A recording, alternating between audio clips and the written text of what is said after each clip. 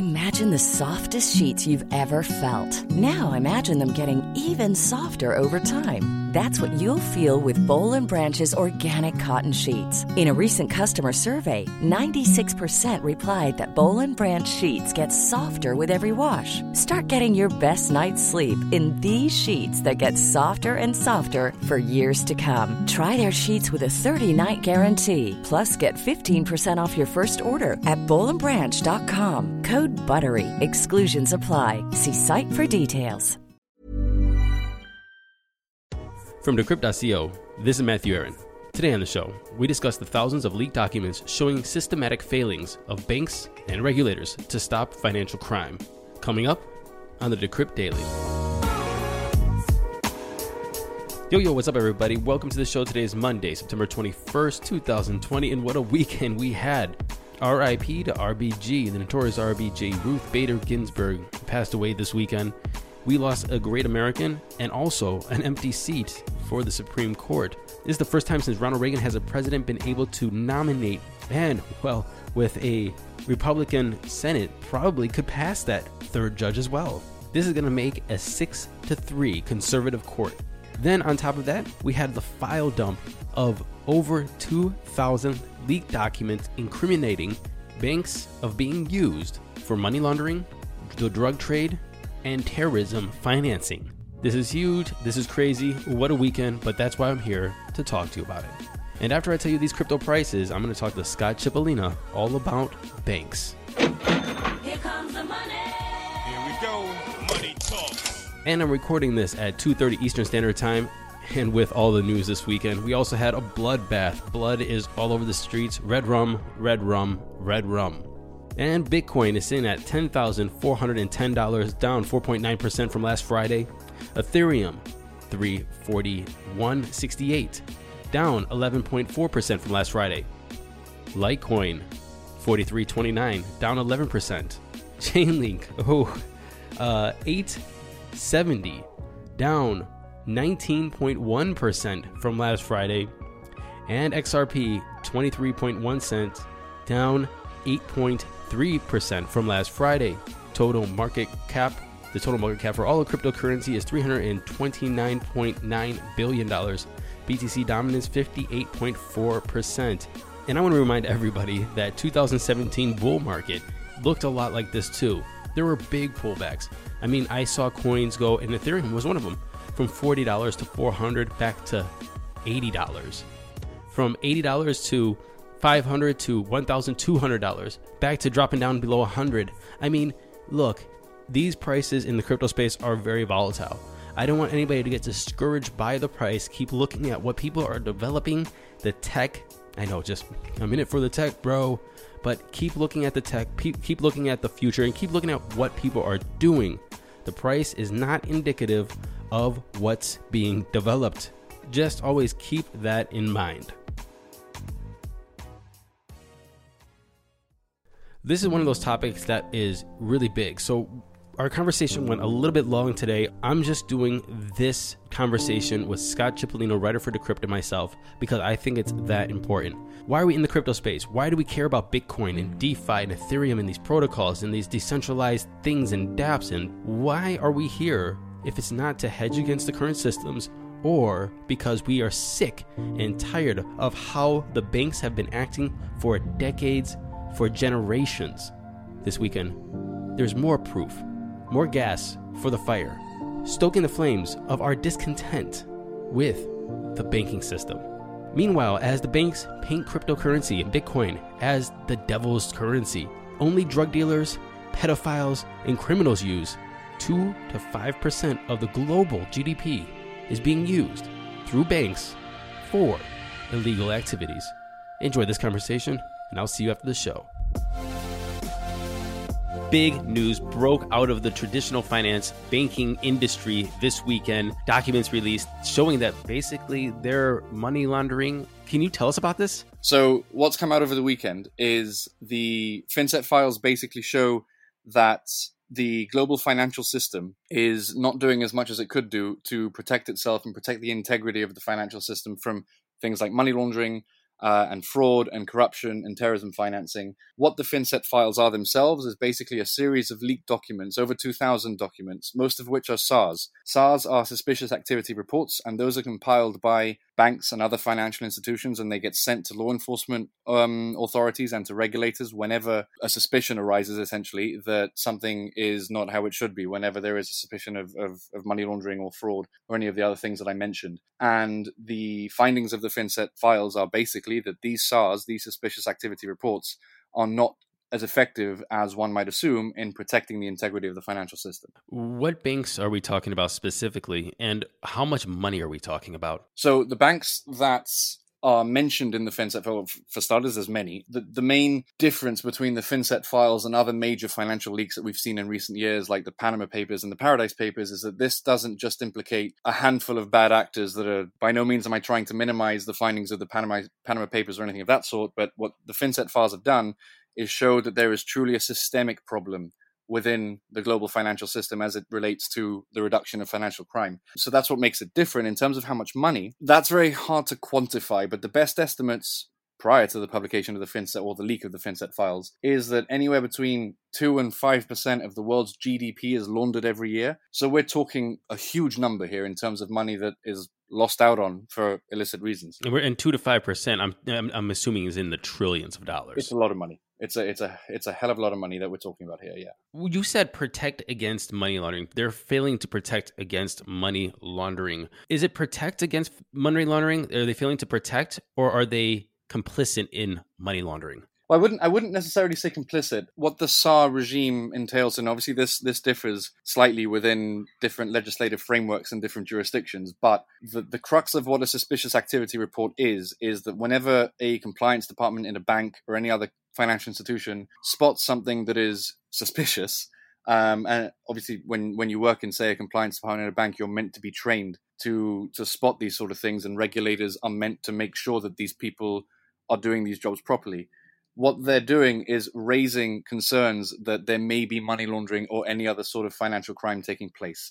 So I wouldn't say necessarily that being complicit is the right description. I would say it's a case of the protections that are built into the traditional banking system are failing us. Now, I have to clarify what you meant by that, because in your article, you state at the end of it about the Bank of New York Mellon, one of America's oldest banks, was shown to have reportedly wired over $100 million linked to the alleged crypto Ponzi scheme, OneCoin, worth $137 million combined dollars. It seems as though if there's a link there to say that they are just saying, oh, I think that this money was laundered, but it looks as though that they know that and have evidence that this money is being laundered from these Ponzi schemes or other illicit activities, that they know, which doesn't mean which sounds like complicit. Sounds like they're turning a blind eye. Yeah, I mean, there's in not speaking to any particular instance or example of something that's contained within the FinCEN files themselves. If a party is aware of illicit funds that are objectively illicit funds and they're using those funds, then yes, they're guilty of money laundering or any other financial crime that is relevant to that conversation. But I think the more salient point here, what the FinCEN files have shown, is not just shining a light on the money launderers and the criminals themselves, whoever they may be within any particular example that we can discuss. They're actually showing that the framework that we're meant to rely on, that the good guys are meant to rely on, is just not working. The fact that SARs aren't carrying the weight or the importance that they should be carrying is a more salient problem that actually sort of just overrides the comparison between good and bad actors, if that makes sense. I know that we have to deal with facts. I know that as our jobs, when we spoke about this, me and you, about the responsibilities of a journalist is to deal with facts and move with the facts as we see them. But the facts, in my opinion, for banks, and I'm sorry, I'm going a slippery slope with this, but I am a little appalled, because this is one of those things that we've been saying about banks. We've been saying about money in fiat currency in general, especially in the crypto industry. We've seen Panama Papers. We've seen HSBC be caught with this exact same thing before. Yeah, and now we're seeing that it is not only systemic, it seems to be ingrained with the financial system, the global financial system, which 2 to 5% of the total global GDP is not not a little bit of money. Not at all. It seems as though that this is just part of the global financial system. Absolutely. I mean, don't get me wrong. I'm not trying to understate. This is a huge story, and in my opinion, this is the most meaningful major financial document dump that we've seen this decade. The Panama Papers is sort of that's almost like a household name in journalism now. And while that was huge, and other leaks that have followed since then are also huge, this is the biggest, in my opinion. The reason for that is because it points to the systemic issues of the global financial system. So yes, there are parties here that are guilty of knowing certain things, but that's something that we already knew to a degree. We already knew that there were bad actors in the financial system, and there were entities that facilitated those bad actors. But what this is telling us is that even when there are the best of intentions applied to something, the system isn't working. The system is broken itself. That's what the systemic problem that the FinCEN files are showing to us. And I think that is in many ways unprecedented compared to the other leaks that we've seen in previous years. Okay, so I have two follow questions to this. And the first one is, how does this affect the average person? Look, this is money that is way above the average person's comprehension. I mean, even a rich person's comprehension, to be perfectly honest with you.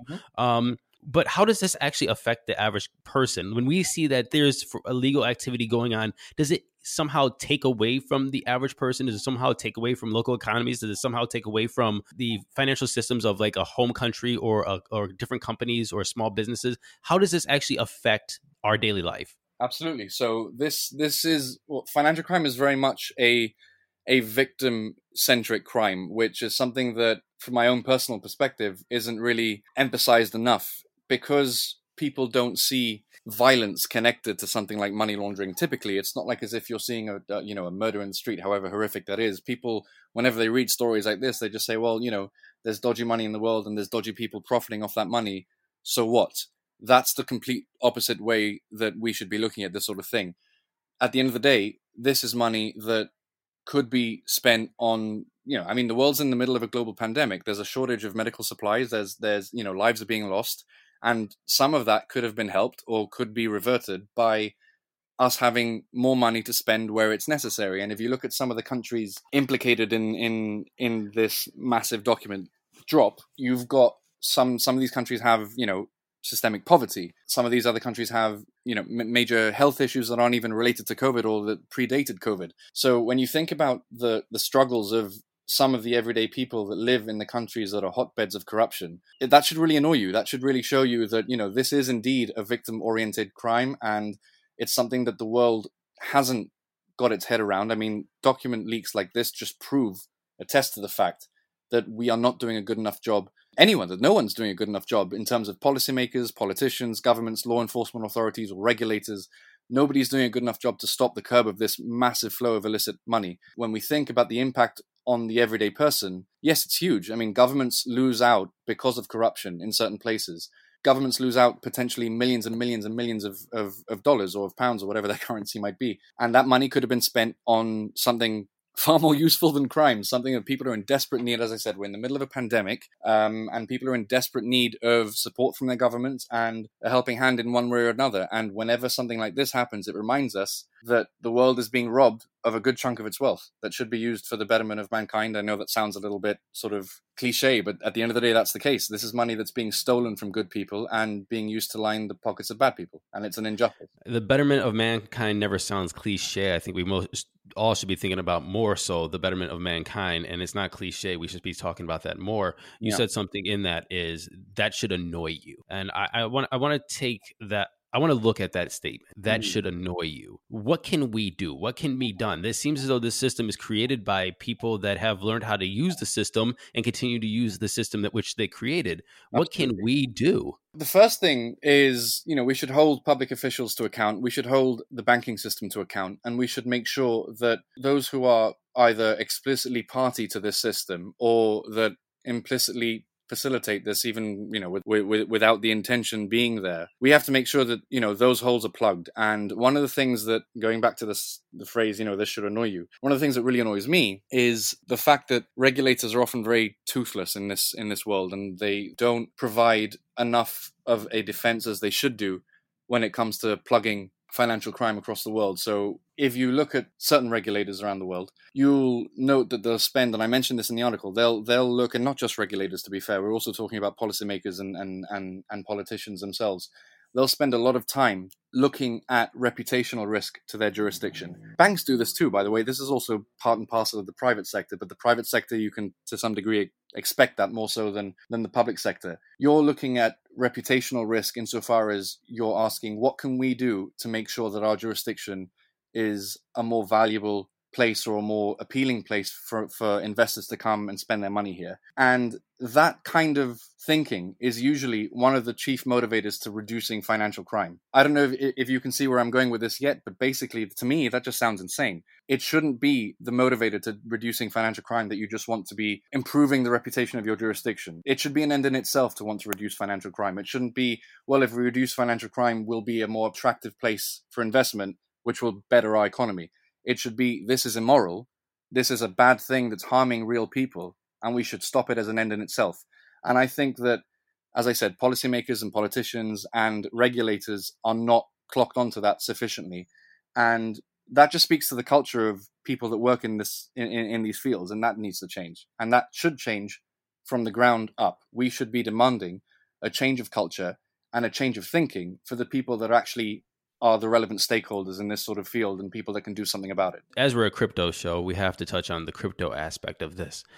I am pissed about this article, about this news. I mean, honestly, it was a horrible weekend. RBG died, and now this article comes out. I'm just really mad. I'm ready to just go crazy. But how does Bitcoin, cryptocurrency, fall into a solution or an exacerbation of the problem? That it's an interesting debate, because obviously what you'll hear is that the crypto industry is so unique in comparison to the traditional financial system insofar as, based on blockchain technology, we're in the business of developing a trustless network and a trustless environment where transactions are transparent. They're all available on a public ledger for everybody to see. And while that all might be true, it's not the case that the crypto industry is just audience to what's come out over the weekend. There are at least a couple of areas that I discussed in my article. One being Mazis Financial Services. So what this company is basically an online payment processing company, and they allegedly serve clients involved in the infamous Bitcoin money laundering ring. They're mentioned in 36 suspicious activity reports that are part and parcel of the FinCEN files. In addition to that, there is also the story of the Bank of New York Mellon, which is one of America's oldest banks.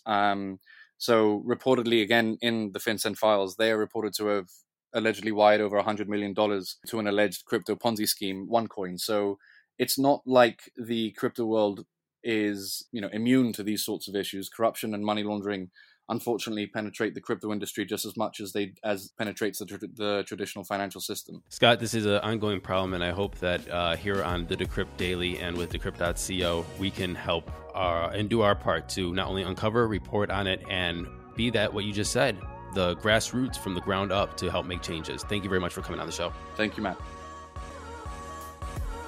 Thank you for listening to this episode of the Decrypt Daily. My name is Matthew Aaron, and you can reach out to me at matthewaaron@decryptmedia.com or matthewaaron@decrypt.co.